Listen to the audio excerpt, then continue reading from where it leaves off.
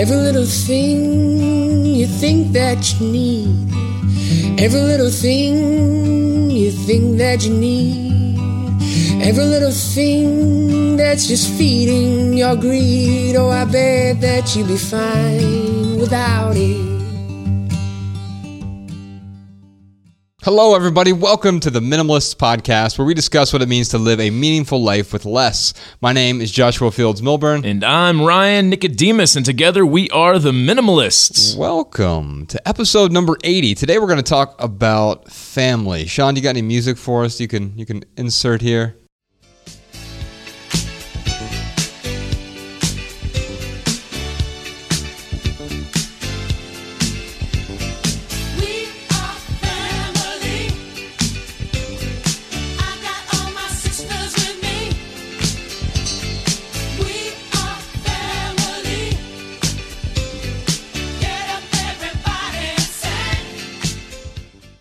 Oh, that is my jam. That is a jam. It's a jam I have heard before. Yes, indeed.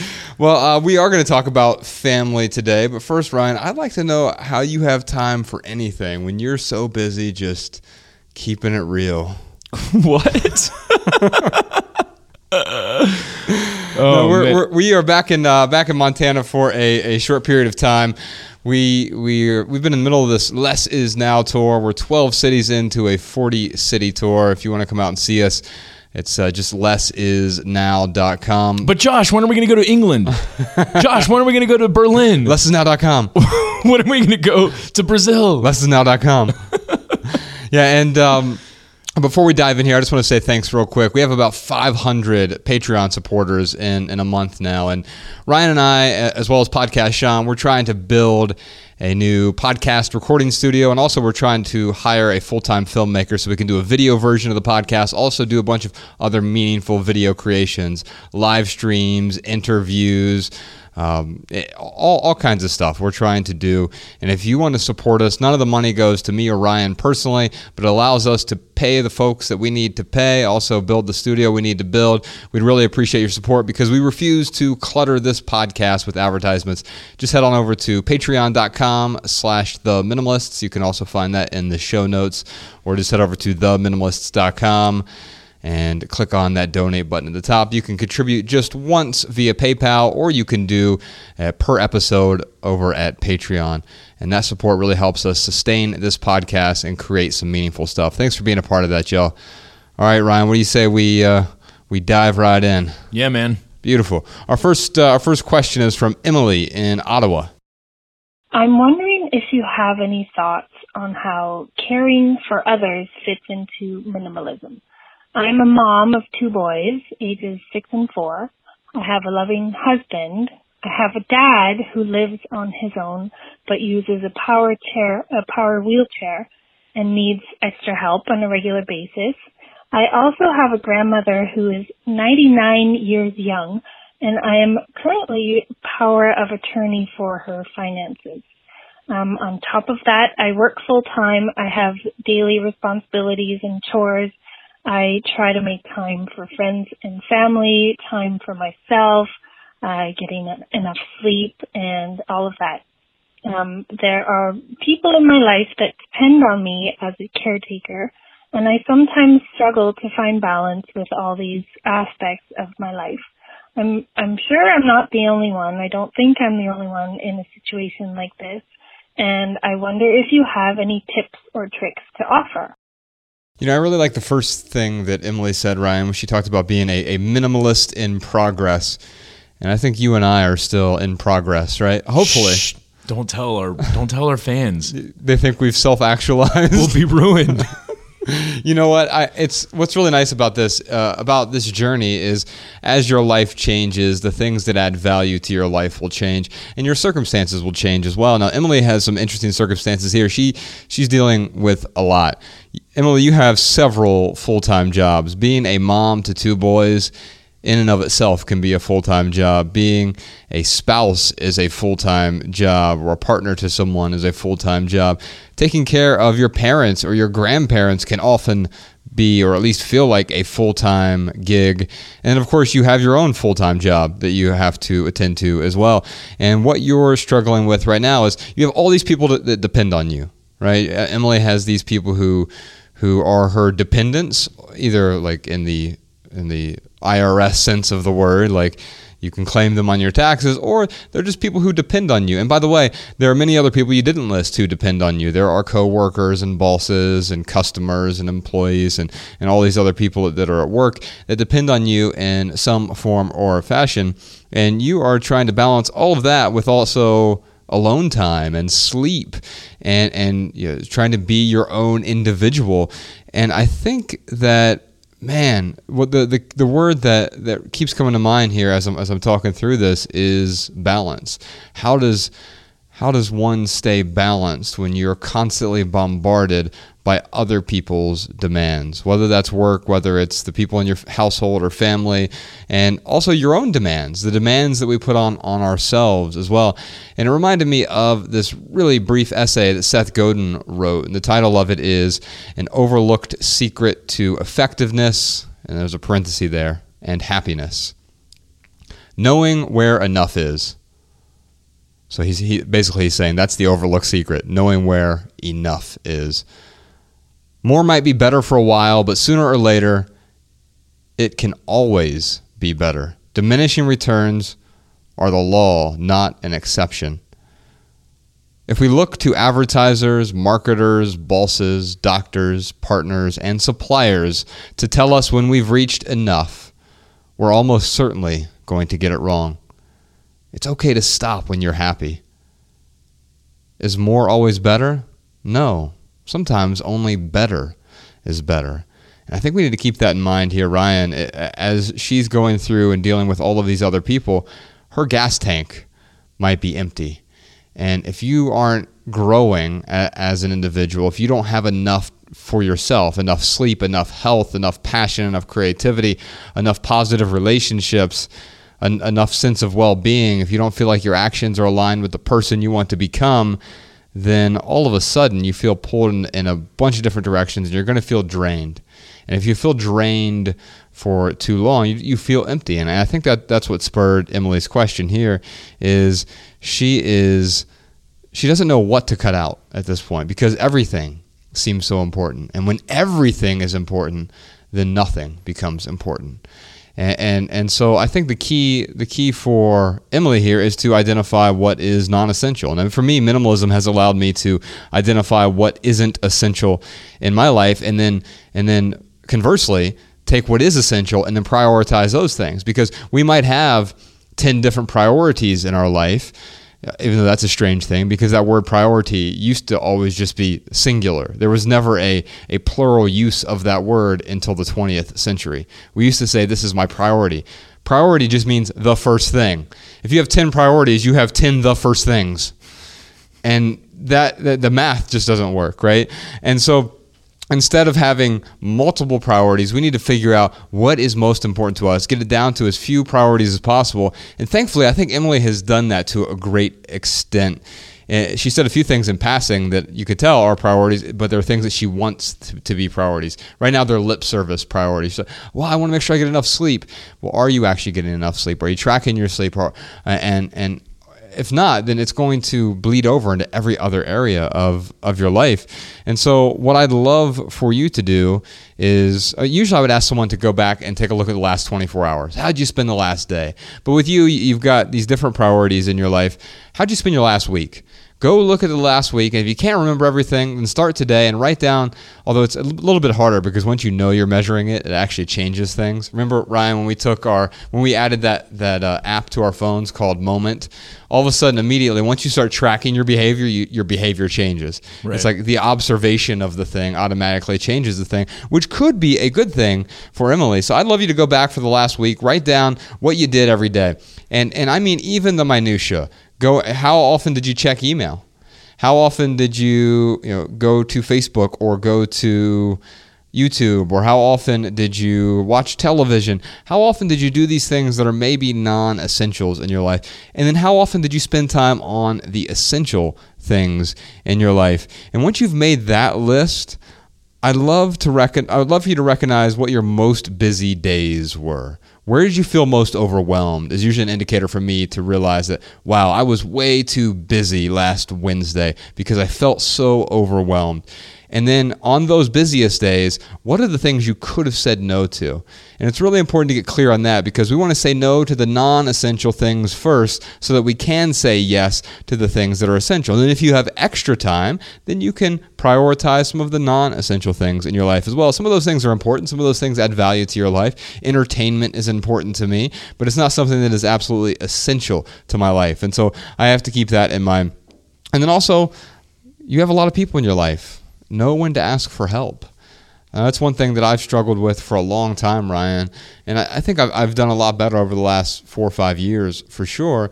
But I used to want to accomplish everything on my own. And I figured out, actually back in the corporate world is when I really started to figure out, as I ascended the corporate ladder, like, I can't do everything myself. If you're managing a bunch of retail stores, you can't help every customer. You can't get involved in every employee dispute even. And so you have to delegate some things. And so sometimes when your friends and family and people are coming to you, you're going to have to delegate some things to them. And whether it's your kids or your spouse or your parents or grandparents or people at work, you're going to have to find ways to effectively delegate to some of the people in your life. And the last thing I'm going to say real quick is I want you to use your calendar. So this is the measurement part. I want you to schedule out your days, because if you really prioritize your days, you don't want this nebulous sort of, well, I think I've got some work to do this afternoon, and I think I'm going to check email this evening. No, I want you to schedule those things. I want you to schedule the essentials first, and I think that should start with me time, and for you, it's Emily time. What is the me time? And schedule that in there first. You need that alone time, and you probably need even more alone time if you're an introvert, and so you have to figure that out as well. Schedule that me time in there first. Schedule your sleeping as well. That is so important. It will help every other area of life, or it will hurt every other area of life if you are not sleeping enough. And then from there, schedule in all of your other priorities. Obviously, you have to go to work, right? You have to spend time at work. You want to spend time with your husband, and then your kids, and then, of course, your dad and your grandma. And that will change from time to time. And you'll also want to ask other people to help out with those things. And then schedule in the non-essential items. Your calendar should be full every day, at least for now, so while you develop those habits that you need to have a more effective, I won't say productive, because we mistake productivity for effectiveness, but how do we have the most effective day possible? And right now, for you, it's about scheduling those blocks of time so that you can use your time to the best of your ability. It's the only resource we all have the same exact thing of. You don't have the same amount of money as everyone else. You don't have the same amount of skills. You don't have the same amount of resources, but you do have the same amount of time in a day, 24 hours. Let's try to spend it wisely. Ryan, what do you think for Emily? Yeah, the good news, Emily, is that you are not alone. Everyone has trouble balancing their lives when it comes to working, when it comes to providing, and especially in your situation, when it comes for other people who are depending on you. And yeah, I would say, going back to the metaphor Josh used with your gas tank being empty, if your gas tank is empty right now, Emily, then you can't even help yourself, let alone anyone else. So whatever you have to do, if it is scheduling better sleep, if it is scheduling alone time, if it is scheduling a time for you to go out by yourself and watch a movie, whatever it may be, yeah, I totally agree with Josh. That is exactly where you've got to start. We all know the metaphor of, the oxygen masks. When they drop from the ceiling on the plane, you got to put yours on first so you can assist other people, because if you don't do that, well, then both people might die if that's the case. So, that's a little bit of an extreme example, but I think you understand what I'm saying here. It's not Josh and I aren't saying to focus on yourself and only yourself, but it does start with making sure your gas tank is full so you can help others. And I totally agree about finding out what your priorities are. It's funny with our approach to minimalism, Josh. We started with the packing party and getting rid of the excess stuff so we could figure out what was important to us. Right. And I would say instead of starting with the things that are non-essential, start with the things that are essential. Write those down on a piece of paper, because those are the things that you need to say yes to. Those are the things you absolutely have to say yes to. And anything else that pops into your life, this is where you're going to have to get really good at saying no. You're going to have to say no to a lot of things in order to help these people and be there for the people that really, really, really need you. And lastly, I would say when it comes to asking for help, maybe your friends or family, I'm assuming that you probably have a couple people out there who could assist. Not 20 hours a week, but maybe it's just 5 hours a week, 1 hour a day for 5 days a week, whatever it may be. I'm assuming you have someone to help you. If you don't, take an ad out on Craigslist, because you got to ask yourself a question. Like, if you could pay someone $15 an hour for 5 hours a week, that's $75. What can you do with those hours, and what is that $75 worth to you? I know that there are plenty of people out there. I used to do this when I was just graduating high school. I'd moved down to Florida with my mom for a little bit. I was literally taking ads out in papers where people just needed assistance with just some really basic needs, checking on a grandmother or something, and I would just pick up hours here and there. I know there are people out there who would be happy to go do something for you for an hour for $15, let alone for 5 hours a week for $75. But I'm just throwing ideas out there. I can't really speak to your family or your friends' schedules. Like I said, I'm sure you've got someone out there who will help you. But even if you don't have a close relative or friend that can help you, you will be able to find someone out there to assist and to take some of this pressure off if that's what you need. You know what I think, Ryan? I think what she'll find out once she sits down and actually starts scheduling all those things, she'll actually find that she has more time than she thought. Her schedule might still be pretty tight, but she'll have enough time to focus on those things that are essential to her. Now, Emily, two things I'd love to give you. We have so we talked about priorities here. We have a book called Essential, which is fitting right now. It's a book. It's 150 essays about living an intentional life, and one of the chapters in there is about priorities. There's 12 different chapters on 12 different areas of living an intentional life. And then also, we're finally making it back to Ottawa. You know, Ryan, we haven't been in Ottawa since 2014, that long tour. What's Ottawa? What's in Ottawa? We're gonna be back in Ottawa this year. In fact, we're doing 6 cities in Canada. And so, Sean, if you could reach out to Emily, give her the book version of Essential, or if she wants the audiobook version, that's on audiobook now. It's our longest book, actually, and it's over 6 hours on audiobook, read by the very talented Justin Malik, who is just a great narrator. He did such an outstanding job with it. But I'd love to give her a couple tickets as well to that event. So maybe she can bring her husband, get him on board a little bit, not by trying to change him or proselytize to him, but just showing him a different perspective on living more intentionally. We'll see you at the Less Is Now tour, Emily. All right, our next question is from Ricky, Westchester, Ohio, represent. Ricky, we used to, actually I lived in Westchester for a little bit. Ryan lived over in Mason, Ohio for a while, and we both managed retail stores in that neck of the woods. You're right there in between Cincinnati and Dayton. What's your question, Ricky?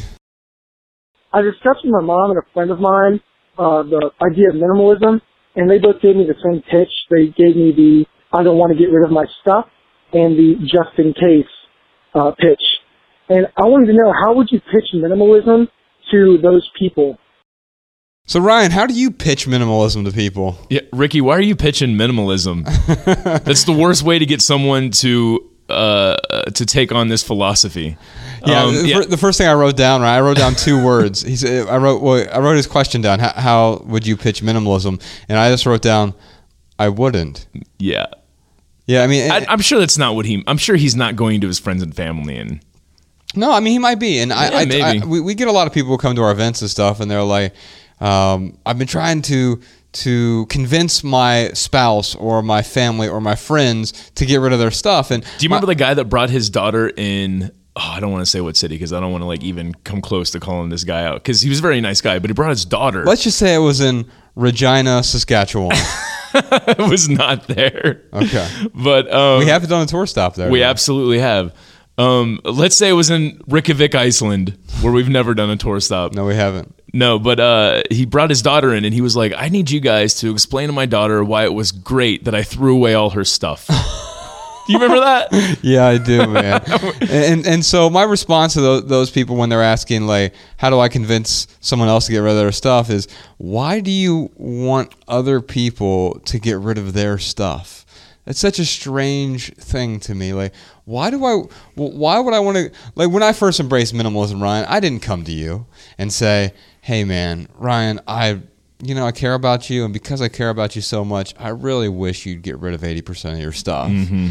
Like, A, it's going to be such a turnoff, but B, you're not going to have any traction because they're not going to understand why.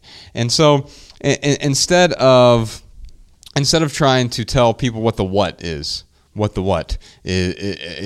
rid of your stuff, declutter your closet, whatever, show them the why. And for many people, it has to do with how happy they are, right? Or how contented they are, or less anxious they are, or the things they're able to focus on now. And for some people, it's like, wow, I really regained control of my finances, or I was less tied to a career I didn't love, so I was able to change professions, and now I do something that's more in line with the path that I want to pursue. And then the other people who are in our lives, as long as we're leading by example, then often they'll either come along immediately or they'll eventually come along. Mm-hmm. I mean, I can tell you that. So we had the in-laws in over the last weekend because it was Ella's birthday, and so we had a birthday party over the weekend and invited her friends over, and then parents came over, and we had all that stuff. But of course, Bex, my partner, her family was over there, so her mom and dad were there, and quite often they'll make funny little jokes about, boy, it sure does echo in here. You don't own a whole lot of stuff, and we'll just sort of laugh it off because we know that, like, someone else's that a statement like that says a lot more about the person, like they own more stuff than me, than it says about me, because I'm contented with that. It's not like I am needing for something. It's not like I don't have enough stuff for me or for Ella or for Rebecca. That would be a different predicament. Growing up, you and I, we had too much clutter in one sense. Chaos really is a type of clutter, but we didn't have enough money. We didn't have enough security, and we didn't have enough in other areas. And so I can look myself in the mirror and say, yeah, we certainly have enough. And so whenever someone comes to judge me, and Ricky, I know you don't mean to be mean to these people. In fact, your intentions are great here. You want to help them. What you've done is you've experienced minimalism, and you're like, I'm all the way in. How do I get other people all the way in? Well, you have to realize that these people are in a different place from where you are. Maybe you had an inciting incident like I did, with my mother dying and my marriage ended, that shifted my focus. Maybe you had something else that shifted your focus, and maybe they're not ready to hear that message yet.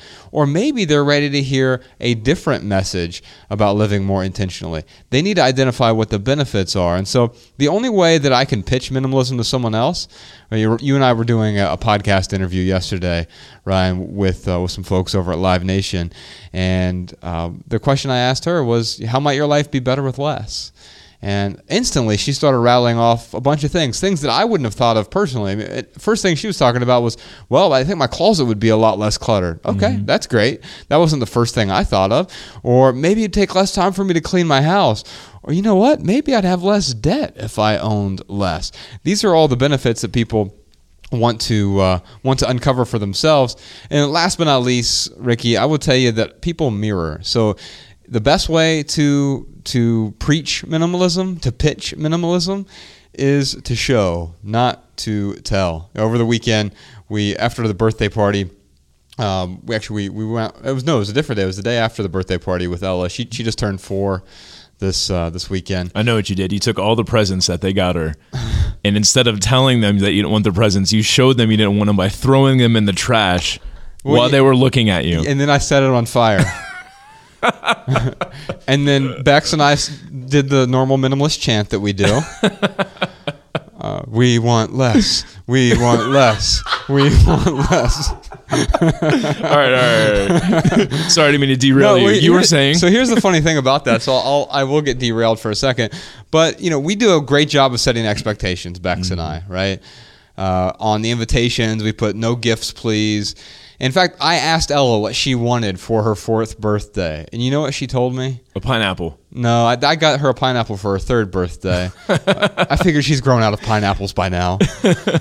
No, I asked her, so what do you want? This is about 2 weeks before her birthday. I said, what do you really want for your birthday? And I didn't know what she would say. I was just interested to hear what she had to say. The reason that I like Ella so much is she's my little experiment in minimalism for kids. And so I said, what do you want for your birthday? And you know what she said? She said, Henry and chocolate. Now, Henry is her best friend. He was born a day before her, so we had to go to his birthday party last weekend as well. But so the only thing she wanted for her birthday, really, like the things that stood out most, weren't all the trinkets and gifts and all these other things that we think the kids are going to get value from. Here, I'll buy you this large, expensive toy. No, she wanted Henry and a chocolate cupcake. That's interesting, man. Well, it's interesting she didn't ask for any toys, but then I'm thinking to myself, you guys don't have cable television. No. So if you watch TV, it's, I don't even think you guys, do you have a TV? No, and so you just use your laptop or whatever it may be. But my point is like, that's actually a really good signifier on the entertainment that you and Bex allow Ella to take in. She watches a lot of Peppa Pig. Yeah. And so Peppa Pig is this, in fact, I've noticed, I don't know if I've ever talked about this on the podcast before, but I noticed that she will sometimes speak with a British accent now. When I say a lot of Peppa Pig, maybe an hour or so a week, and that's a lot for us because we don't. But still, she's not sitting in front of the glowing box watching commercial after commercial that is indoctrinating her, saying you need to have this crazy toy to be happy. Look how happy these kids are. You'll be this happy if you have this toy. Well, YouTube inserts ads into these things too, right? And so here's a little pro tip for anyone who has kids. What I've learned, so the kids don't understand ads because it's just an interruption. She'll be mid Peppa Pig and they have a mid-roll ad that just pops up for whatever toy or thing. And the first thing she says is, uh-oh. Like she starts panicking because like all of a sudden the thing she was in the middle of, she was engrossed in, is interrupted. And we try to watch these short episodes. She watches one, she knows she watches one and she's done. But I pay more now for, YouTube has this version called YouTube Red. Oh, I saw this. You're familiar with this? Ad-free, okay. Yeah, and so this is not an advertisement for an ad-free platform, but I've found value in that because it's like $10 a month, so it's not cheap, but it removes all the ads from YouTube. But think of all the pain it causes with the ads. Like not only is Ella's program getting interrupted, but then the next time you ask her, what do you want? You know, she might have this thing embedded in her brain that... Yeah, Micro Machines. Right. Is that still a thing? Yes, back in 1985. Anyway, my whole point to Ricky is people mirror what you do. And so the best way to pitch minimalism is to show minimalism. Yeah. Ryan, when you came to me, you said, why the hell are you so happy? And it's because that's the only way I had to pitch minimalism, was to show that my demeanor had changed. I was less stressed. I was calmer. And it was affecting all the other areas of my life. My relationships were incrementally improving each day and each week. And I've noticed this is especially pronounced in our kids, right? And so the story I was getting to is right after we had dinner, we were getting Ella into the car. She has a little booster seat in the back seat. And I was putting her in there. And it was a bit warm out. It was nice and sunny outside. I was putting her in there. And all of a sudden she just looks at me and she goes, Jesus, it's hot in here. And she wonder where she got that from. Yeah, she said it with the... Peppa Pig, what a bad example. No. I can't do a British accent, but I can only imagine how Peppa would sound. Actually, so the thing that's most pronounced with Ella with the Peppa Pig thing is when she says... box of chocolates. She says chocolate just like that, especially when it's box of chocolate. And so that's how you know we need to stop watching Peppa Pig for a while. But anyway, she said Jesus, it's warm in here. But she said it with the same exact cadence that her mom would use. I mean, Jesus was italicized verbally, and there was no comma in the sentence. It was just exactly how her mom would say it. She was mirroring her mom. She was mirroring her mom. And guess what? we are just big kids. We do the same thing as adults. We Amen. mirror. And so if we see something outstanding, we see someone changing their behavior, we tend to mirror that. If we surround ourselves with people with bad habits, we're going to mirror that as well. Yeah. Ricky, I would just encourage you to, A, live by example. B, look for moments where maybe your relatives are asking for your help. Like when I went to Josh and asked him, hey, what's going on with you? Why the hell are you so happy? That was an open door for him to be like, well, let me tell you about what I've been doing. Or, maybe your parents or your family comes to you and you're like, oh, wow, like I've noticed that you haven't had to work as much and you must have less debt. Oh, yeah, let me tell you how I did that. But, going to your relatives and trying to tell them about the just in case rule, it's not going to help because that's going to put them on the defense. Now, he asked a question, which I'm sure a lot, and I hear this all the time, I can never be a minimalist because X. And at the end of the day, when people say that, I usually will just respond with them and say, well, not with that attitude. And it kind of lightens it and it makes it a joke a little bit. But, yeah. I mean, it has to be someone who can take a joke. Yeah, but it's this. I guess it still does open a door. Ricky, I guess with the very specific thing you said of I can never be a minimalist because I don't want to get rid of my stuff. I would just say minimalism is not about just getting rid of your stuff. In fact, it's about hanging on to the things in your life that are most important. I remember Josh and I, we were doing a Periscope. Is that still a thing? I think so. Yeah. And we'll just call it a live stream. Yeah, and they commented, "Hey, you guys are kind of silly. You're minimalists, but you haven't really gotten rid of anything important." And Josh was like, "Yeah, you're right. I haven't gotten rid of anything important. I've gotten rid of all the unimportant things in my life." Yeah. So, I mean, there are certainly doors open with even comments like that, but certainly, Josh and I don't have the magic pitch for you, Ricky. I'm sorry. Yeah, well, and it's like you said, just to echo that point and maybe just put a bow on it really quickly. It isn't about getting rid of everything. That's not minimalism. That is deprivation. And so when someone says, I could never be a minimalist because I don't want to get rid of all my stuff, you could just simply say, well, I didn't get rid of all my stuff either. I kept everything that was important to me, and I got all the excess stuff out of the way. And sometimes that will open the door for conversation. Other times it won't. But I don't think we need to spin our wheels trying to convince other people to get rid of their stuff. There are many people who will follow, who will see the benefits. Once you express the benefits, once you show them the benefits through your own actions.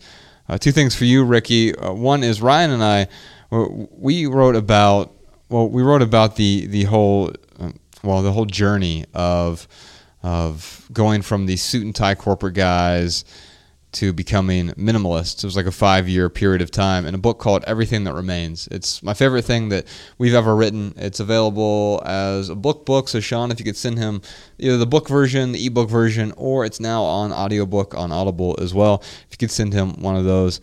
I would definitely appreciate that. I met a couple this weekend, and we were out during Henry's birthday party, and we were at this strangely we took 4-year-olds to a brewery for a birthday party.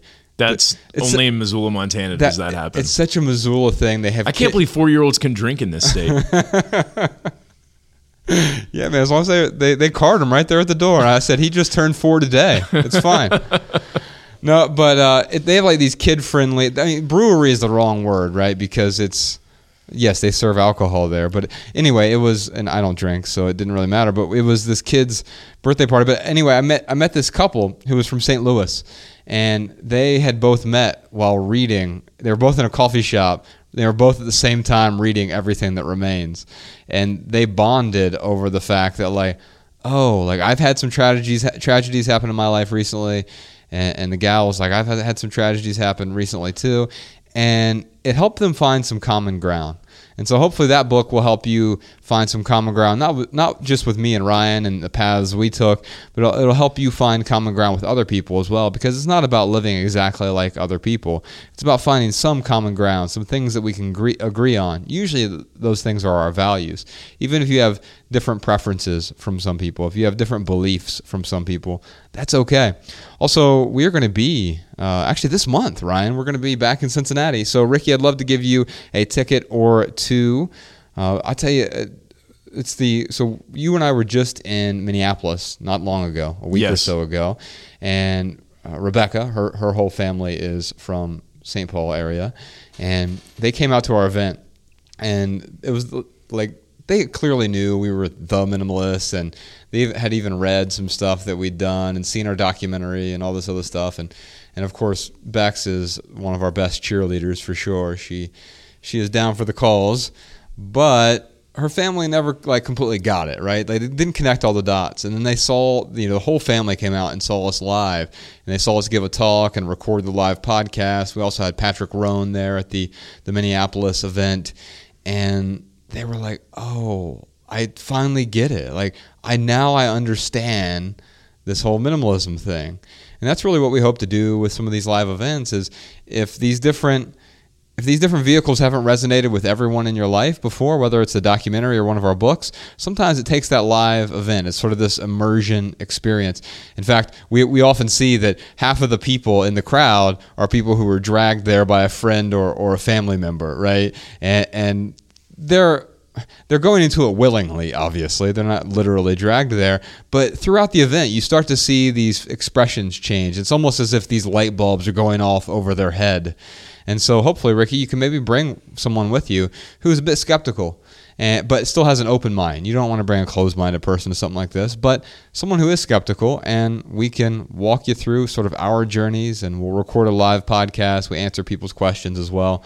And I can really tell you that that's the first time that they got it. And all of a sudden, her whole family was in the front row. There was 8 or 9 of them. She has a big family.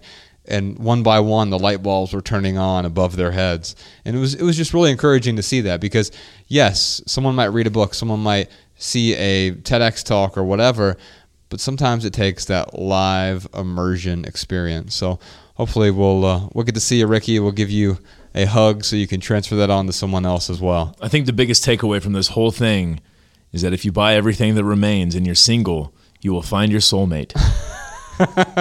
Guaranteed. Not guaranteed. I mean, Ryan, you and I have both read Everything That Remains, and we have soulmates now. How amazing is that? Coincidence? Yep. Find your soulmate. Not guaranteed. See store for details.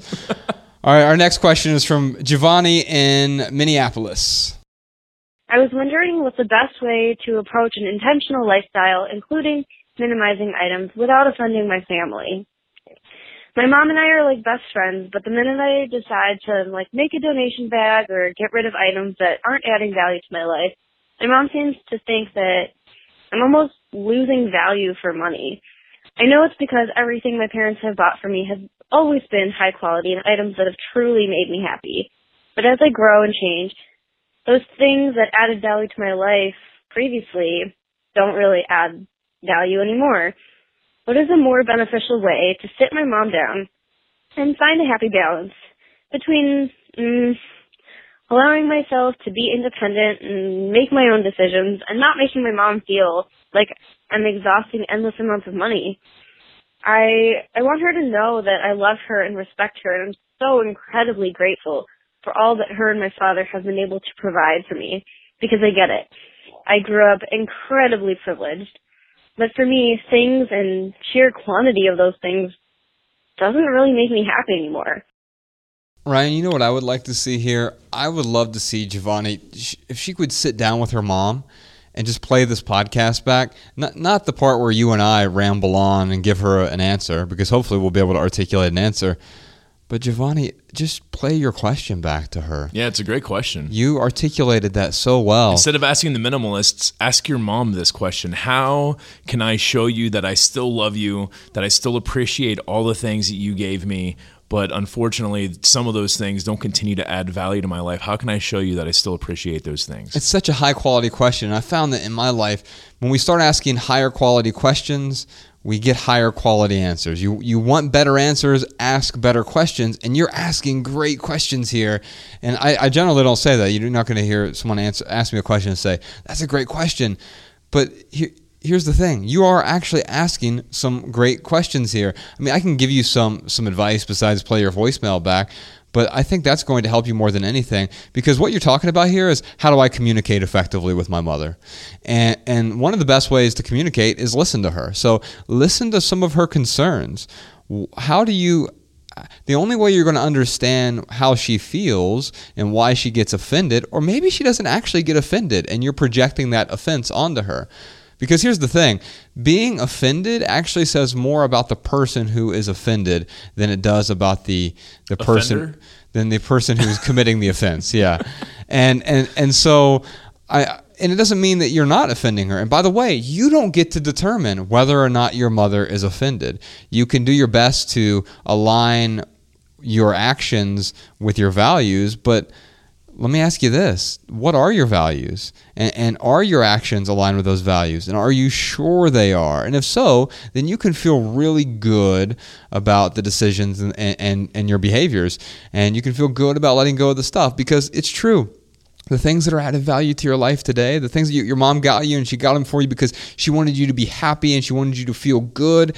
And maybe they did make you feel good in the moment. Maybe they did serve a purpose in the moment.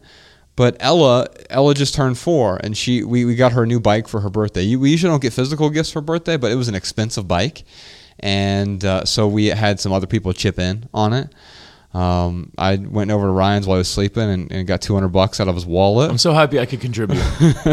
No, it was an expensive bike. It was like $400, but Ella's really, really thin. She weighs less than 40 pounds, and she's 4 years old. She's super tall, super thin, and this bike, I wish I had the name of it. We'll put a link to it in the show notes. She's tried to ride other bikes before, like with training wheels and all this other stuff, and this bike is the first bike she got on within half an hour and was riding the bike, no training wheels, no assistance, just riding down the street. I haven't seen her in 4 days. Dude, did they make an adult version of that for you? I know, right? Well, Ryan, I didn't learn to ride a bike until I was 37. Wait a minute. I'm 35 right now, by the way. Ella, I shit you not, Ryan. Ella amazing, already rides a bike better than I do. Wow. In one day, she rides a bike better than I do. But we got her where was I going with this? We got her a bike on her birthday. And man, I totally lost my train of thought. I derailed you. No. It was worth it for the joke, I think. No, I mean, while you're trying to rethink that, Josh, Giovanni, what I would say, because I've recommended this to other like mentoring clients that I've had who have had this same exact situation, and what I recommended is when you are getting rid of something that someone else has got you, and you feel really sure that they're going to be offended by you getting rid of it, there is no harm in going to that person and saying, hey, thank you for this gift that you gave me a year or 5 years ago, whatever it may be. It's really added a lot of value over that time. But now it's not really doing its job anymore. And I was going to try and find someone else who could get more value from it. Would you get value from this item? Would you like me to give this back to you? I know that maybe it was worth a lot of money. Would you like to try and sell it on Craigslist? I just didn't want to offend you by just getting rid of this without going to you first and asking. And that approach has worked a lot. And you know what? Sometimes, the people they'll laugh and they'll be like, "No, that was your thing that I gave you. It's yours to decide what to do with." Which, Giovanni, that's what I would tell you. I mean, if someone gives you a gift, yeah. What if you got her a gift, for example? Yeah, if I got you a gift, Giovanni, first off, it would be to make you happy. It would be to add value to your life. If that gift was not making you happy, if it was not adding value, if it was doing the obverse, if it was actually giving you anxiety holding on to it, well, how selfish of it would it be for me to ask you to hold on to that item just because I gave it to you? If it was me personally, Giovanni, I would be happier if you got rid of the gift I got you, if that's what truly made you happy. And the people who love you, especially your best friend, they absolutely want you to be happy. They absolutely love you. So I'm sure that they would be willing to support you in some way. But, if that best friend is going to be angry about the monetary value behind it, then you might want to go to them and ask them if they want to try and get the money back out of it. But hanging on to it just to make that other person happy is actually doing that person a disservice. Yeah, and I think sometimes those are difficult conversations. Of course. But so I find the way that is best to handle those difficult conversations is try to set expectations way in advance. That doesn't always work. So again, back to Ella's birthday this weekend. We had the birthday party. We put no gifts on the invitation, but of course some people showed up with gifts, right? Because that's the obligation. People feel obligated to give a gift, or maybe they just weren't paying attention, they didn't see it, whatever. And we had to have some conversations with some folks this weekend, like, we don't need that particular good or service you got for Ella, so I don't call anyone out on the podcast here. But did you had that conversation after they gifted it? Yes. Wow. Yeah. Now here's the thing. It's actually an easier conversation before they gift it. In fact, of course. Now I'm not talking about the day before they gift it, where they've already had their mind made up. When they've already bought the thing. Yeah. Like, we need to start talking about Ella's 5th birthday right now. Like, hey, let's start planning on this. Like, we're not going to need anything, but you know what she really does? She really loves chocolate and Henry, apparently. And so, like, or if it is something we need, like a bike, like, we're going to spend $400 on a bike because she's actually going to be able to ride it, and she's going to be able to use this bike for several years to come. But that was my initial point that I lost track on. I'm getting back to here.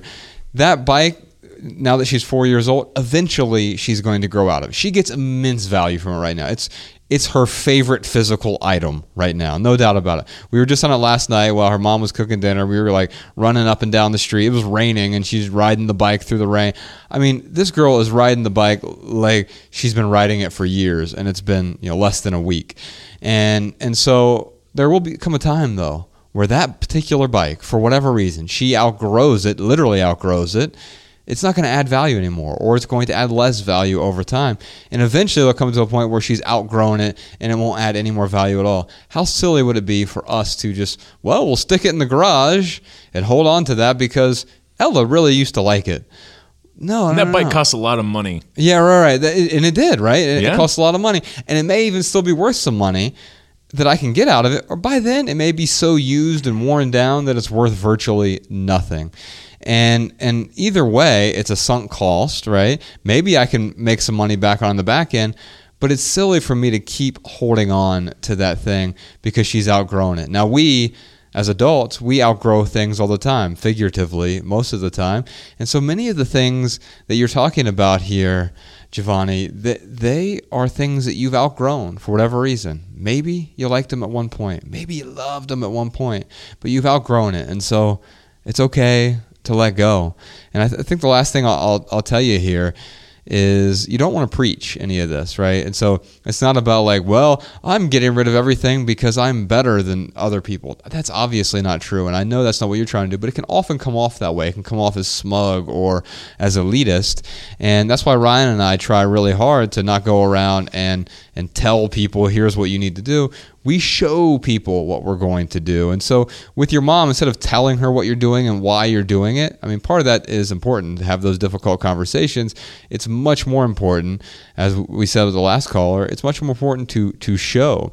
So show your mom how your life is better, and also show her how your life is not a judgment or a referendum on her life or any of your other friends' lives. It's not, you're not trying to say everyone else needs to do this. Say, I'm doing this for me. And don't just say it, show them that you're doing it. Because if you are truly happier, you're less anxious, you're living a freer life, then it's going to be easier to show that than it is to simply tell them those things. Man, I have gotten rid of like tens of thousands of dollars worth of stuff. Some I sold, some I donated. There's all those diamond-encrusted chains you used to have. That's right, all those Figaros. What do they call the thing that goes on the Figaro? A Jesus piece? Yeah, that's it. No, some of it I recycled. And I'm just thinking to myself, I'm like, if I would have held on to all that stuff, I wouldn't have tens of thousands of dollars. I would just have tens of thousands of dollars worth of stuff in a storage unit. Right. Or I'd need a bigger place, and then I would actually be losing money hanging on to that stuff. Yeah, we don't think about those extra costs, man. Like the $10,000 worth of stuff, that's the price tag, right? But that's not the value of the thing. Right. The price of the thing is not the value of the thing. Ooh, if this was a lightning round, that's what I would tell you to tweet right now. Boom. Maybe we could still put that in as a minimal maxim, Sean, for the lightning round. All right, before we move on, Giovanni, we talked a little bit about values on your question. I'd love to send you a copy of our book called Minimalism, Live a Meaningful Life. It's our shortest book, so we'll either send you the book, the ebook, or it's now on Audible as a 2.5-hour audiobook. Ryan and I uncovered the 5 higher order values, what I would call the foundational values in our lives, and wrote about those in that book. Once we got the excess stuff out of the way, we really started focusing on these foundational values and built a more meaningful life on those values. So we'll send you a copy of that book. I hope you find value in it. Ryan, we should probably send her a time machine and a couple tickets to the Minneapolis event as well. That's perfect. Stole the words right out of my mouth. All right, y'all. Well, we'd love to hear what you have to say. So if you have a comment or a tip about family, including any advice for any of our callers today, then leave us a voicemail at 406-219-7839. You can also email a voice memo to podcast@theminimalists.com. We will air our favorite comments and tips on a future episode. All right. Let's move on to our hashtag Ask the Minimalists lightning round, where we answer questions from social media. We are on Twitter and Instagram and Facebook at The Minimalists. During our lightning round, this is where Ryan and I do our best to answer each question with just a short, shareable, less than 140 character response. We also put the text to these minimal maxims in the show notes so you can copy and share our pithy answers on social media if you'd like. What did Patrick Rohn say in Minneapolis? He was like, I listened to your podcasts and your lightning rounds. They're not very pithy answers. Well, we try to get there, right? Right. Well, I was thinking if we actually did this where it was question, pithy answer, you know, your pithy answer, my pithy answer, next question, rinse, repeat. That would actually kind of be boring, I think. Yeah, I think we tried that once. The first time we did the lightning round thing, where it was just the tweetable answers. We got to expound a little bit. Yeah, I think you do. And what's nice is you expound and then you wrap it up into this tidy little package that is tweetable or Facebookable or what are the other platforms, right? Instagrammable. Yeah. I guess. I don't know about you kids and your social medias. All right. Well, let's move on to these questions. What we got? I don't know if you know, but I deleted my Facebook. I guess you could say I just prefer talking to my friends and family in person. Hey, Sean, how do you know if someone deleted their Facebook account? Don't worry, they'll tell you. All right. The first question is from initials PV. How do you present your minimalism to your extended family? Well, my short answer to this one is actions speak louder than pontification. And I don't. Now let me pontificate for a minute. Yeah. Well, in fact, I was going to say I don't think I need to expand on that one that much because that's really what we've talked about here: showing instead of telling, right? And so we can pontificate till we are blue in the face, but think about pontification like this. We were in Grand Rapids recently, which, by the way, is one of the most underrated cities in all of the United States. It keeps getting better every time we visit it. Seems like it's getting better and better. So good. We'll eventually more food options, more coffee options. We rode the bus a few times already. They have this free bus that goes from the downtown to the west side, and man, it's a really great town. Anyway, we were there and we went to this coffee shop. Actually, no, it was a grocery store. And on the corner, it was catty corner from the grocery store, there was one of those guys with literally standing on a soapbox with an old megaphone, just yelling at people as they drove by about they're all going to hell, about the end times. I wonder what his conversion rate is. Yeah, right. Exactly. It's 0.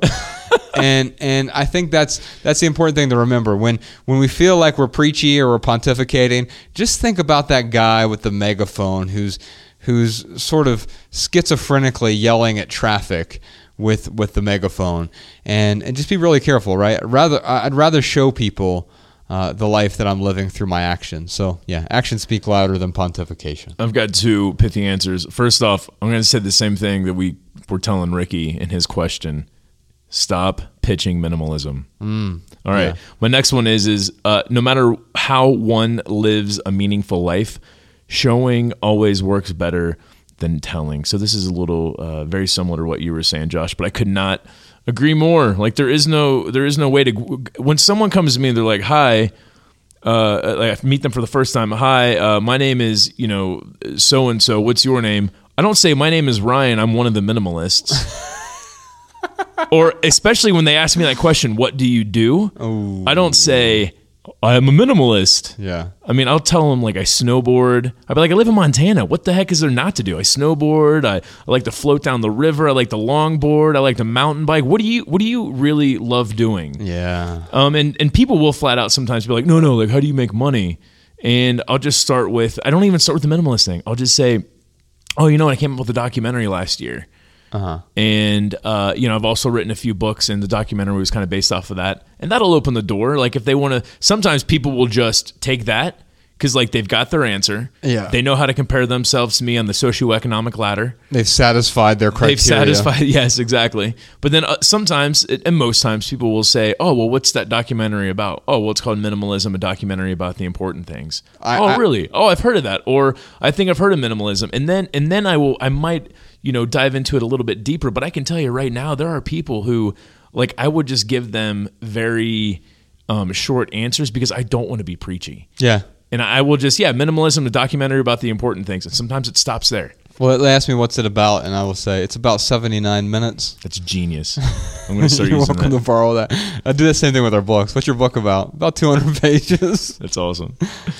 All right, our next question is from David. David wants to know, Josh, what's the best changes to make if you've got a child on the way? Well, I had to think a lot about this because I didn't expect to become a parent, and so I didn't necessarily have a child on the way because when I met Bex, Ella was 1, and I dove in head first and treat Ella as if she is my own child. But I can tell you the thing that I've learned most, and so this is my short answer, it's this: lower your expectations, raise your standards. Love that, man. That sentence or that statement makes me think of our approach with the documentary. How we had no expectation. Like when we went on tour in 2014, we didn't have the expectation of, oh, we're going to hit this many film festivals. We're going to have it on Netflix. It's going to be, the #1 independent documentary for opening weekend in 2016. Yeah. What year are we in? Where's that time machine? No, but yeah, it's like we started with very high standards. Right. We knew that Matt D'Avella had high standards himself. So we were totally willing to let him come on the road, film a bunch of stuff. We got, the first cut of the documentary back before the music was even scored for it. Mm-hmm. And we just continued to raise our standards from there. Yeah. And Matt did the same exact thing. Spire Media, they did the same exact thing. Without having expectations. Right. If those would have been our expectations, all it takes is one bad expectation to all of a sudden spiral into failure. Well, yeah, dude, if we had an expectation of we're going to make, $10 million off of this documentary. We'll be disappointed forever because it's never going to. Right, because we never would have met that one expectation and all the other good things out of it. We would be like, yeah, that's good, but we didn't hit that one goal that we laid out for ourselves. Right, and so that's the other thing to keep in mind. When I say expectations, that really does have to do with the goals, and that's why I try to live a goal-free life, but I still have high standards, and that has a lot more to do with my habits and the quality of work, and also being able to enjoy the work that you're doing. And for me, I don't have a high threshold. Actually, yeah, I don't have the capacity for having fun like a lot of people. I'm a planner, and so I'm constantly planning. Josh for the is next allergic thing. to fun. I am. I take medication for it. No, I'm constantly planning for the future, and it's harder for me to be in the moment. And so I find that whenever I get outside of the moment, I have to be grateful for just. There's a song I was listening to this weekend. It's an old song from the '90s. And anyway, one of the lyrics. Which hip hop artist? No. It's like, man. I know you love that old '90s hip hop. I want to say KC Kahuna is the name of this. Like, it's like an atmospheric sort of band. I was listening to Pandora. Bex and I listen to it in the mornings when we have coffee. But it's still use Pandora? Yeah. I totally use Pandora because I have a Sigur Rós channel. It's the only thing I listen to, and like it's like calming, beautiful morning music for me. Anyway, I listen to that, and there's this there's this line in there. It says, "Don't think about all the things you feel. Just be glad to be here."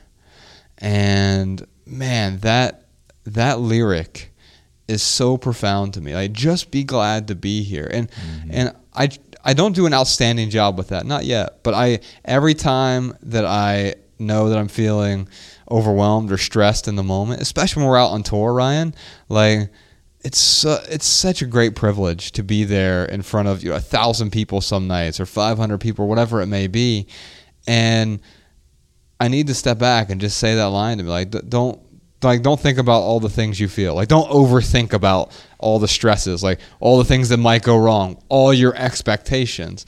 Just be glad to be here. And we get out there, we give our best. That's the high standards thing. And then afterwards, we have this great opportunity. I mean, there will be times where it's like, oh, it's late, man. We just finished the event and it's 10:30 at night, and now we have to go hug 400 people after this.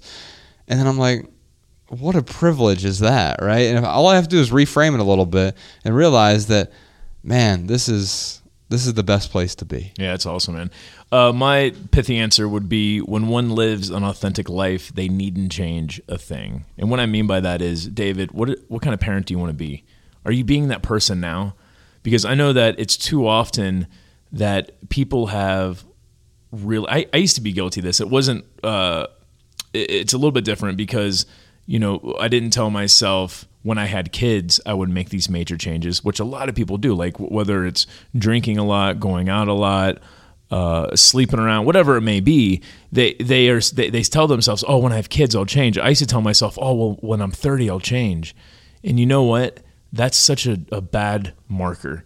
I would just encourage you to ask yourself, look in the mirror, like, what kind of parent do you want to be? What kind of parent does your partner want to be? What a weird expectation too, right? Because when I'm 30, I'll change. What about that arbitrary number, right? Yeah. What about that is going to make me change? And you know what? It wasn't. It never worked. I remember when I graduated high school. Oh, well, when I'm 25, I'll change. When I'm 26, I'll change. When I get that next promotion, I'll change. And right. it's you got to change now. Yes. So live an authentic life, David, and you won't have to change a thing. Our last question is from Larry. I've been the poster boy for consumption. I thought I saw him on a poster somewhere. It's when he was a boy. Now I embrace minimalism, but my family now thinks I'm a hypocrite when I get upset with clutter. Help! Man, what do you say, Josh? I've got nothing for you, Larry. No, I'm kidding. So I am not a religious person personally.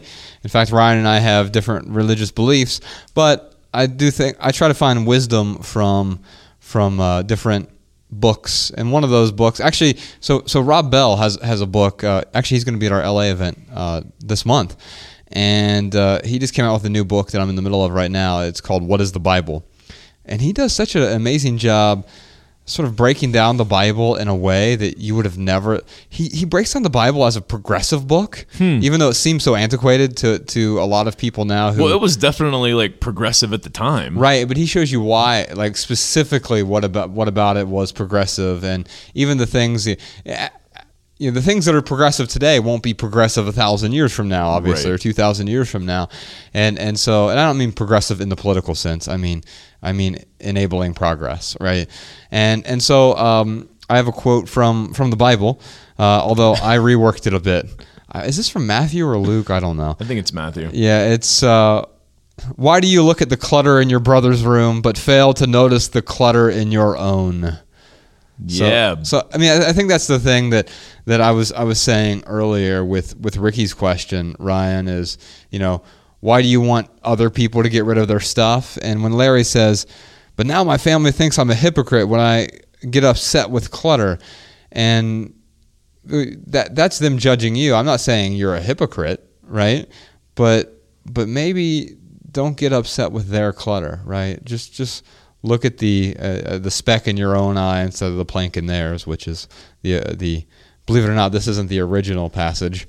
But yeah, don't look at their clutter. Be more concerned with your own. Yeah, I mean, I just had a thought come into my brain. No, I was just thinking, what if like I have friends who are like really in shape, like 6-pack, like ripped in shape. I am not that type of healthy, I guess. Like I feel healthy, I feel good, but I don't have like the vanity muscles. But could you imagine, Josh, if you had friends like that and they were always looking at you and going, why you got them love handles? Man, what's wrong with you? You could have a 6-pack if you just, minimized your diet. I mean, if someone was constantly writing you about how you looked, I mean, this is, obviously a much different situation than it's not that different. Larry You're talking about aesthetics. You're not talking like if you were 400 pounds, you and I would have an intervention. And if I was 400 pounds, then I would expect because you're my best friend. You care about me. And if I was overweight, if I was fat, to the point of like heart disease, diabetes, or even to the point where it doesn't allow me to live an optimal life. High blood, absolutely. You care about me enough that you would at least talk to me. Now you're not going to be like, "Hey man, look at those love handles." And it's the same thing here. It's like, "Hey, look at your clutter." Yeah, it's like you gross. would never fat shame anyone. I would never fat shame anyone. I certainly wouldn't hang out with anyone who fat shamed people.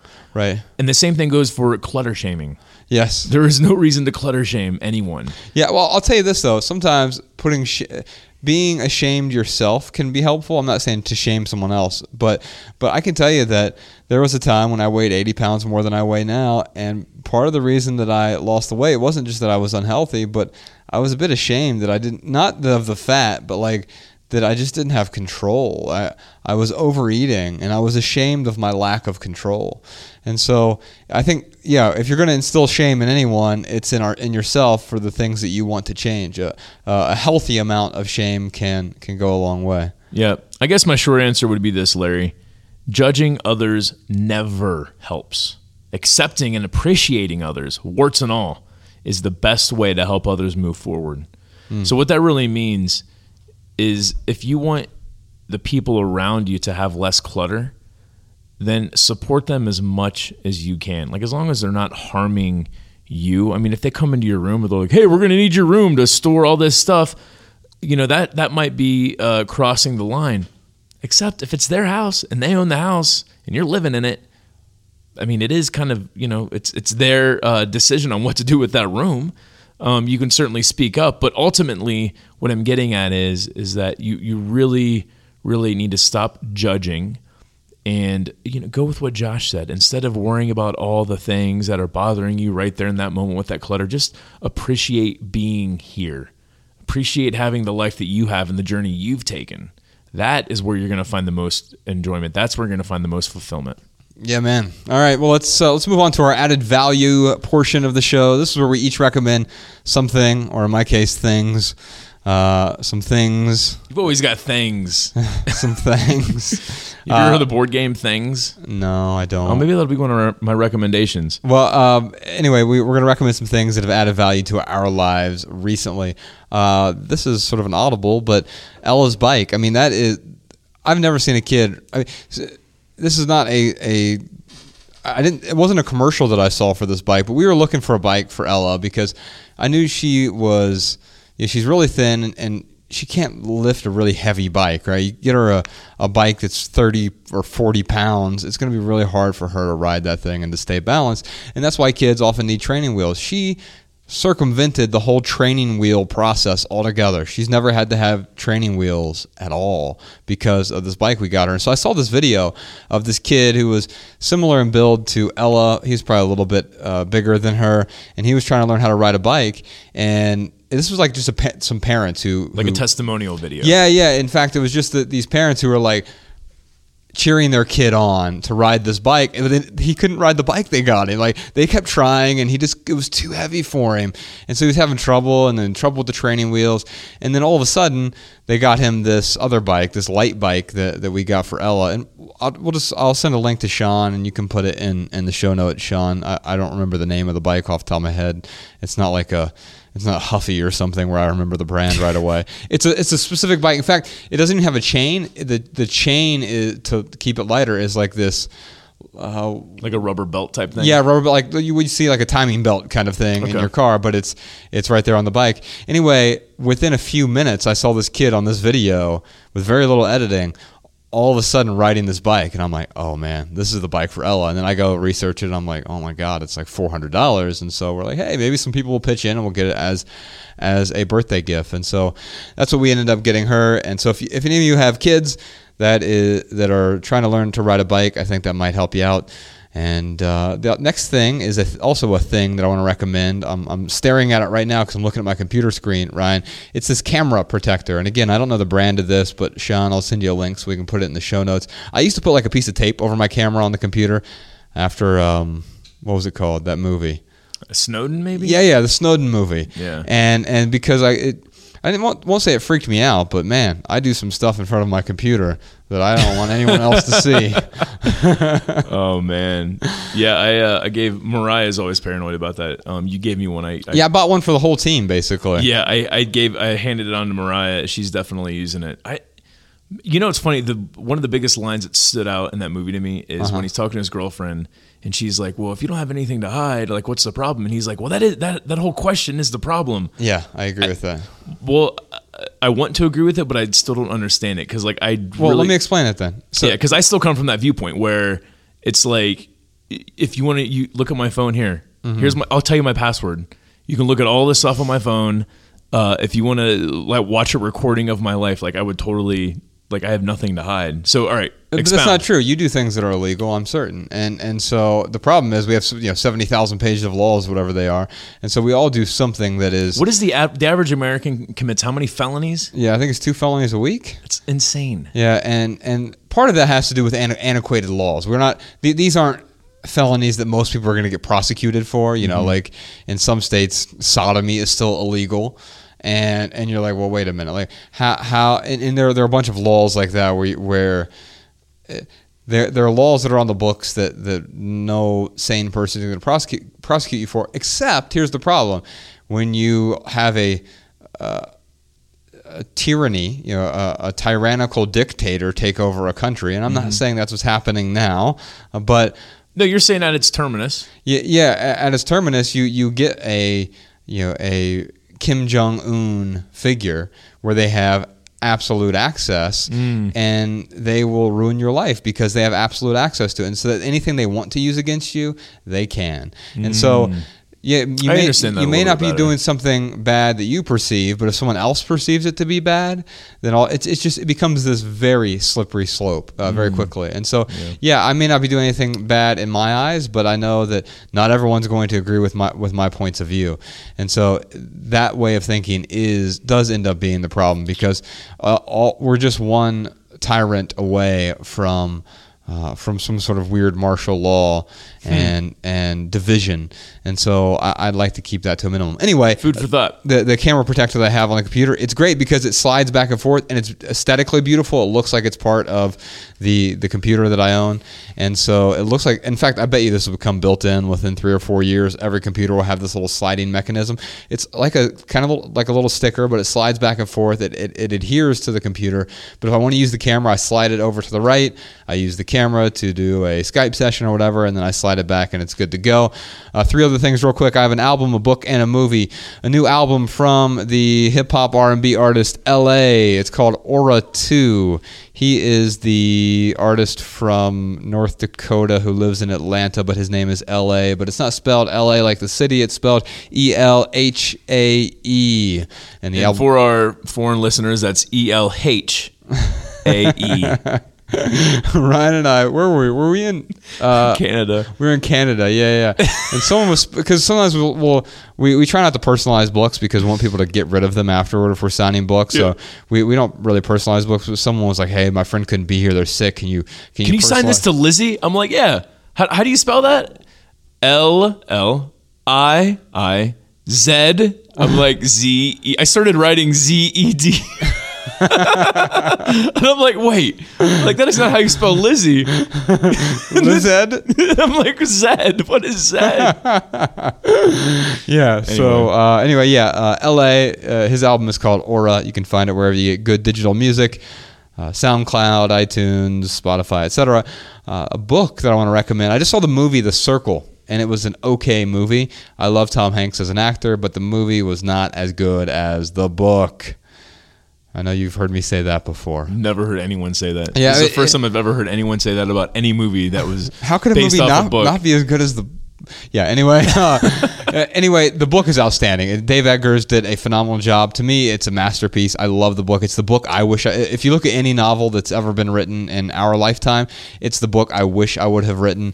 Either that or Freedom by Jonathan Franzen. But The Circle, it takes place in a not too distant future, and it approaches both sides of our technological advances. So you've got the Luddites perspective, and you totally identify with the person who wants to completely eschew technology altogether and live off the grid. And then you also agree with the person who is like Edward Snowden's girlfriend or whoever you're talking about was like, what's the big deal? Technology is just helping us. It's doing nothing but aiding humanity. And you see that perspective as well. And it's really our job to figure out where do we fall in between those two perspectives.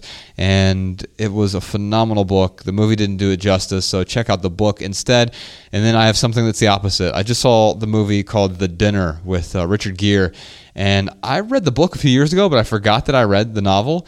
And this is the movie is considerably different from the book. It takes place in America, whereas the book takes place in Holland, I believe. Anyway, it is a decent book, but an outstanding movie. And it really makes you think about consequences and also how we treat the people in our lives. And it takes place over the course of one evening, and it's called The Dinner. I would encourage you to check it out if it's still in theaters, or you might be able to find it online streaming somewhere. All right, Ryan, anything adding value to your life recently? I'm a little late to the game here, but I saw Guardians of the Galaxy 2. Totally worth it. Yeah? I mean, I'm not like a Marvel fan, so anybody who is a Marvel fan out there, they're like... I can't get in the sci-fi, They're like, lame, man. Wonder Woman's already out. Anyway, which I'll go see next Wednesday with my Marvel fan friend.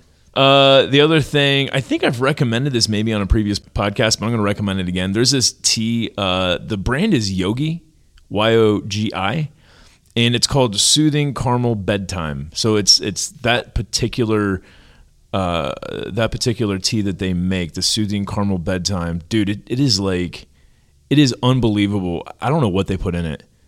Like, I had to like look at the ingredients and like it's like some herbal stuff. Yeah. I've heard someone else recommend this as well. Tim Ferriss has recommended it. Okay. Maybe that's what it was. I'll have to check it out because Bex uses like the sleepy time tea at night.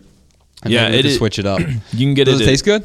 Yeah, it tastes. That's it too. Like, it tastes freaking amazing, and it within 20 minutes of me drinking it, like, I'm starting to get that tired feeling.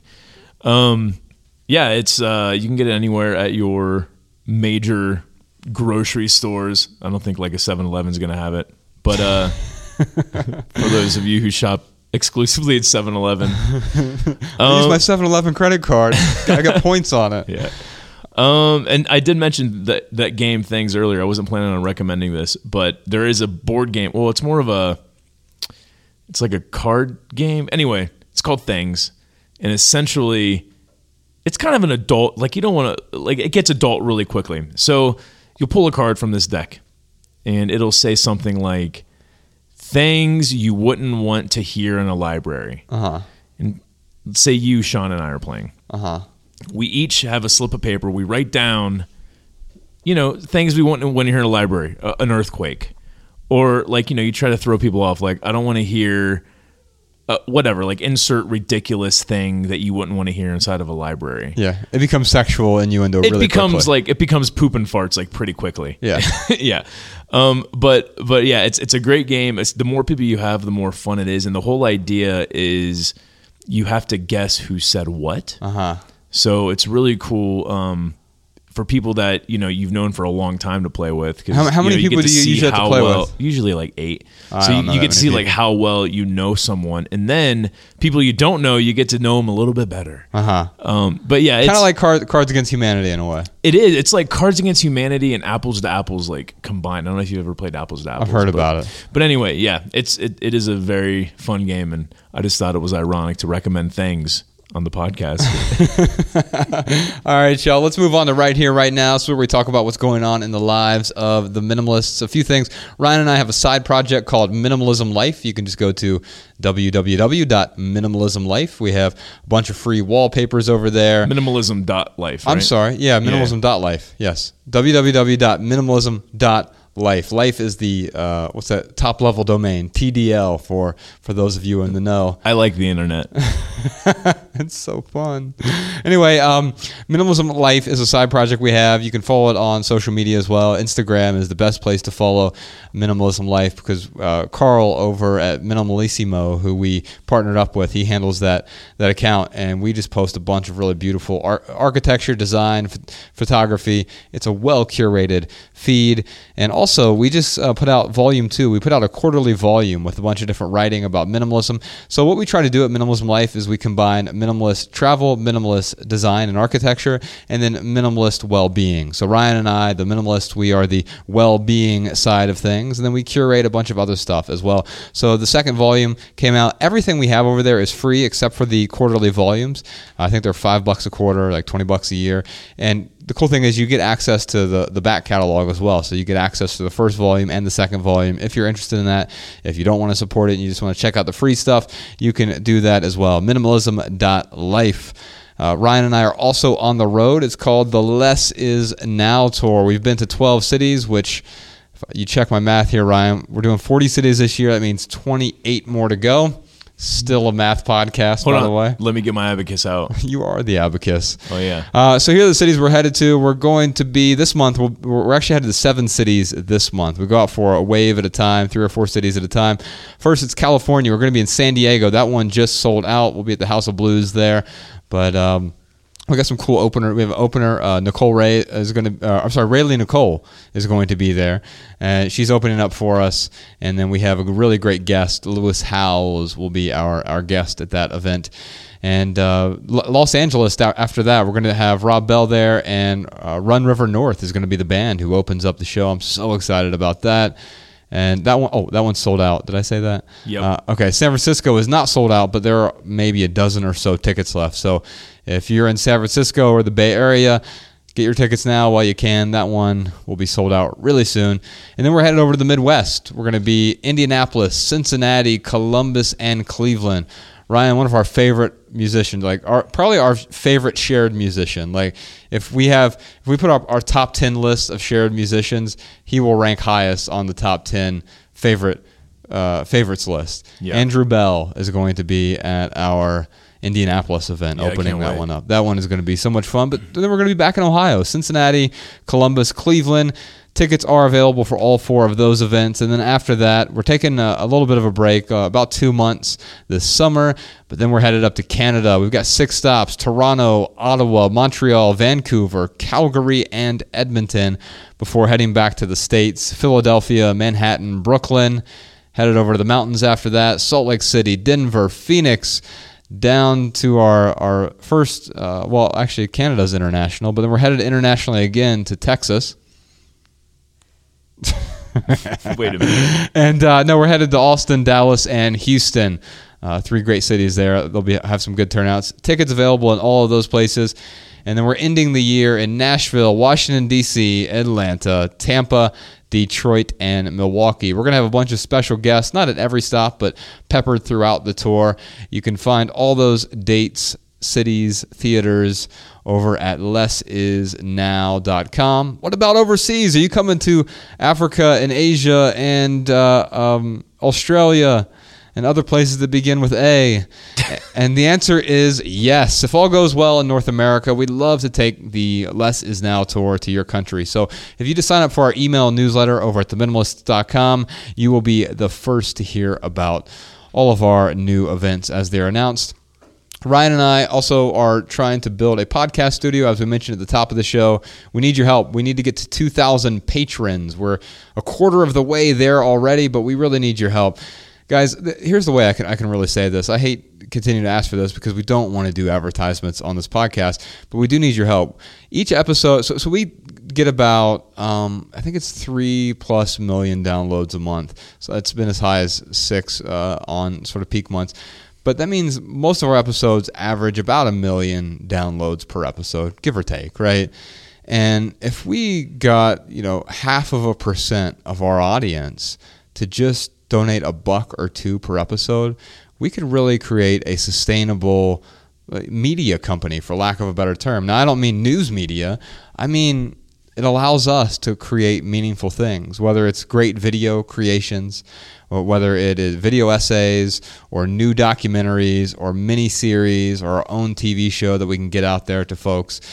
We really need your help. Just $1 or $2 an episode over at patreon.com/theminimalists. That will help us out a lot. You can find a link to that in the show notes as well. By the way, if you're donating $2 or more per episode, you're going to be part of our special monthly live stream. Our first one's going to be at the end of June, and then we're going to do a monthly live stream. We'll also record that video live stream as a private podcast just for those Patreon supporters. So if you want a private podcast where you can interact with us face-to-face or mic-to-mic sort of thing, you want to interact with us on the live stream, you'll be able to do that, and we'll record that as a podcast and send that out to all of our patrons as well. Also, if you can't afford to support us monetarily, totally understand that. No pressure. We're glad you find value in the message. But you can leave us a review on Apple Podcasts. Those reviews help us spread our message to more people. I haven't tallied up the final results from last month yet, Ryan, but we saved several lives last month. Thank you to all of you. It really does mean a lot. We did a $10 donation for every review we received on Apple Podcasts last month, and we started the month off with just over 2,300, and we're over 3,000 reviews on Apple Podcasts now, and we're really grateful for all of you who decided to do that, not only because it helps get our message out in front of more ears, but also Ryan and I are donating $10 for each one of you who took the time to leave a review. And so if you want to leave us a review, we always love 5-star reviews, but we expect you to be honest with your reviews as well, so you can leave whatever you want. We're grateful for whatever you leave. Ryan, you got anything else? Yeah, man, I've got some voicemail comments and tips from our listeners. Hey guys, this is Nikki from Mount Pleasant, South Carolina. I just listened to your podcast called Media, and I actually have an app recommendation. I do have an Android, but I'm pretty sure there's an iOS and iPhone app out there that's similar. It's called App Detox, and I love it because it allows you to restrict and even block access to apps on your phone. So I personally use it for Facebook and Instagram, and I allow myself a 30-minute time limit each day. But at times, especially when I find myself getting lost in the infinite scroll of the news feeds, I'll actually block access completely. So I think that it has added a lot of value to my life, and I think it can add value to a lot of other listeners' lives as well. Hi, Josh and Ryan. This is Mike in Rochester, New York. Love the show. Just wanted to leave a comment on the media episode. You had a woman call in asking about news sources and how to better manage your news.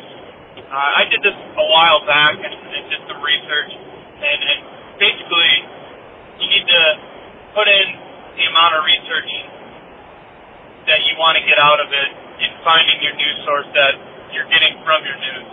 So what I did was I wanted international, domestic, and local. So I did some research and tried to narrow down news outlets that would fit those three criteria. Trusted news sources, non-biased, that was important to me. To supplement that, I also added an app called Countable, and what it does is it alerts you to any upcoming legislation or government trends or vital important news. It's a really good way of having something keep you in touch with your government and things that are important to us as citizens.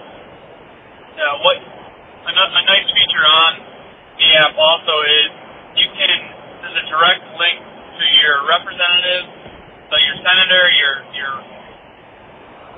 representative in the House, president, and what you can do is you'll actually vote, like yes or no, do you approve this legislation? If it's not something that's currently on the House or in the Senate, you can just take action. So you can email your representative on a trend or an issue. So those things have really helped minimize my news intake and make it simpler for me. Rather than checking a million different outlets or trying to keep up with Twitter. I do probably 5 minutes on each news outlet each morning, and then countable, and the notifications from those different news outlets really keep me up to date. And while it sounds like a lot, it puts me at ease, and that way I can get my value out of it and then move on with my day. I don't have to worry that I'm missing something or anything like that. Hi, this is Hassan from Toronto, and I have a tip for those listeners who love to drive motorcycles. Owning a motorcycle can be quite expensive, with monthly payments, insurance costs, fuel, and storage if you live anywhere it snows. So, a few years ago, I sold my bike and now spend many of my weekends riding for free. Every major motorcycle manufacturer now has demo days where they will let you test drive new bikes for free. It's also a great way to meet new people and explore places you might not otherwise go. If you live in a large enough city, you can even find one of these events every week for the entire summer. All you need to bring is personal safety equipment and you're all set. Just visit your favorite motorcycle company's website and they will have all of the information you need. Enjoy! All right, y'all, that's it for this episode. If you have a question for the Minimalists, give us a call, 406-219-7839. You can also leave us a voice memo at podcast@theminimalists.com. And if you leave here with just one message, we hope it's this: love people and use things, because the opposite never works. Thanks for listening, y'all. We'll see you next time.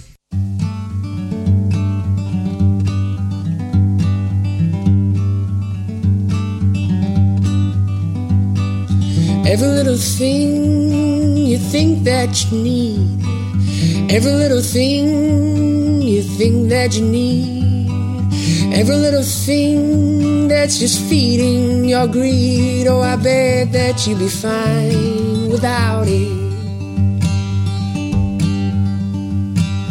Every little thing that you gotta have, every little thing that you gotta have, you gotta reach for, and you gotta grab. Oh, I bet that you'd be fine without it. So tear your eyes